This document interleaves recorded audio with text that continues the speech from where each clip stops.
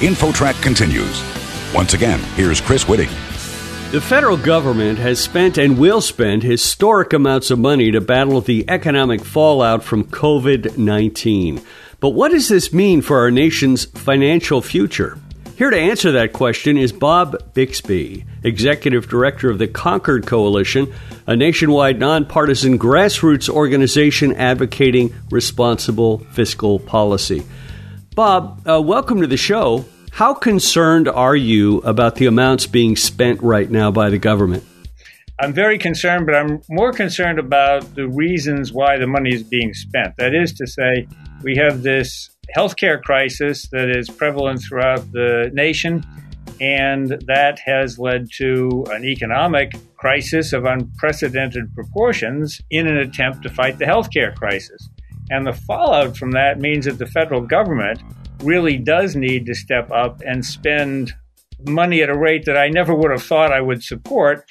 But given the circumstances, it seems to me the best thing to do for the federal government to spend this money. We're going to have to worry about the fallout later.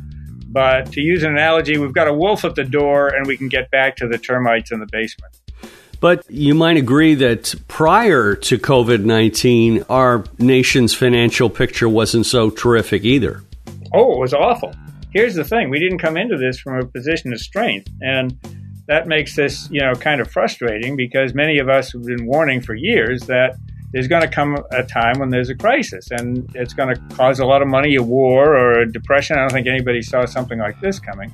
And so it's prudent for any nation to have its fiscal policy on a sustainable track so you can prepare for things like this.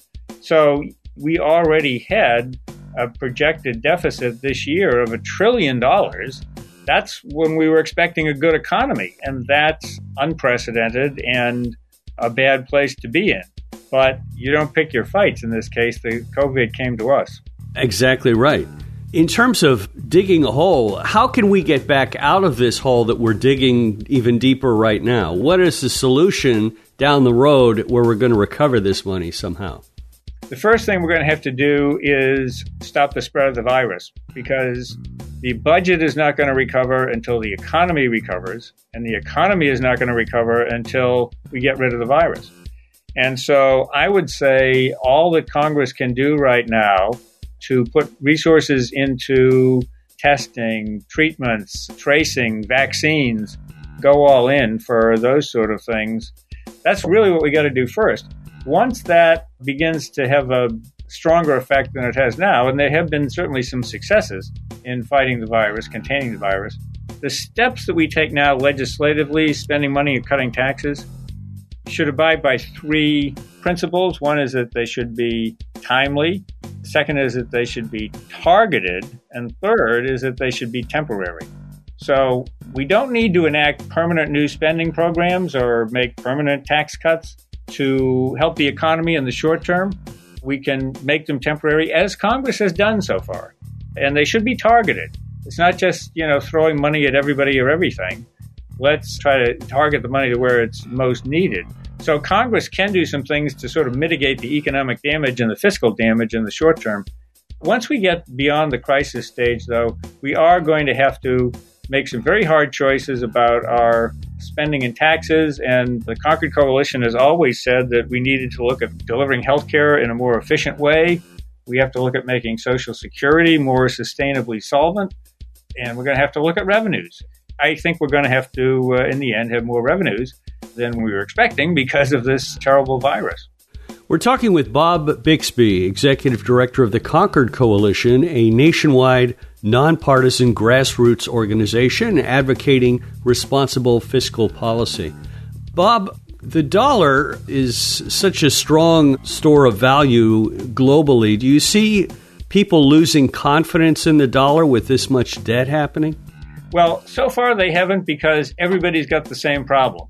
And so everybody's worried about the virus. Everybody's borrowing huge amounts of money, and they still like to buy U.S. treasuries, which is why we're able to issue so many of them. People are still willing to buy them.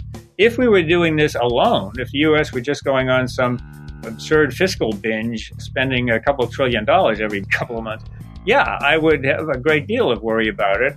And I think as we look for the recovery phase, one reason to get back on a more sustainable fiscal track is to maintain our position in the world and maintain that faith in the U.S. Treasury and the U.S. dollar. One thing we talk about and hear about is Social Security running out of funds. That date is getting closer. What's your take on that?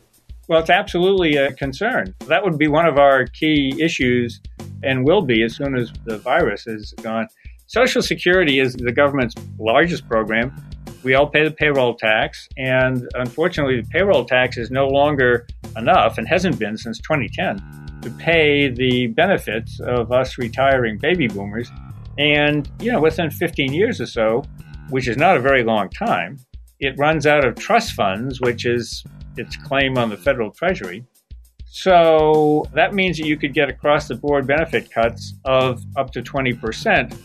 And that's how bad the shortfall is and how close it is. So, yes, Social Security reform is absolutely a crucial issue.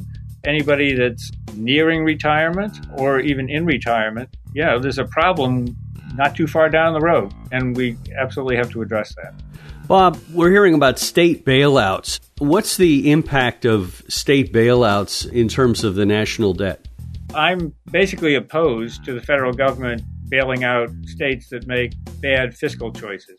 I distinguish that from what's happening now because the depth and breadth of this problem is so great that a state could be run perfectly and still be facing an enormous budgetary shortfall because people are out of work, they're not paying taxes, they're not paying sales taxes or whatever.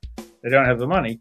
And so states have to balance their budgets, unlike the federal government.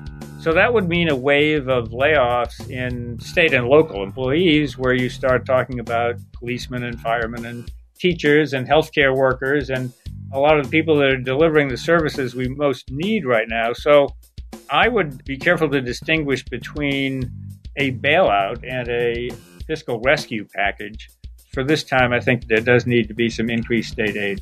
When we recover, when it's time to start thinking about fiscal policy again, we need to think about a new normal that is fiscally sustainable and pro-economic growth, because we're going to need economic growth, but that growth can't be all deficit financed. We've done the deficit financing. We're going to have to get back to a sustainable, fiscally responsible economic growth. And that's what I would encourage lawmakers and the public to begin thinking about once we get the pandemic fixed. Bob Bixby, Executive Director of the Concord Coalition, a nationwide nonpartisan grassroots organization advocating responsible fiscal policy. Bob, thank you so much for joining us today. Thank you. You're listening to InfoTrack, a production of Syndication Networks.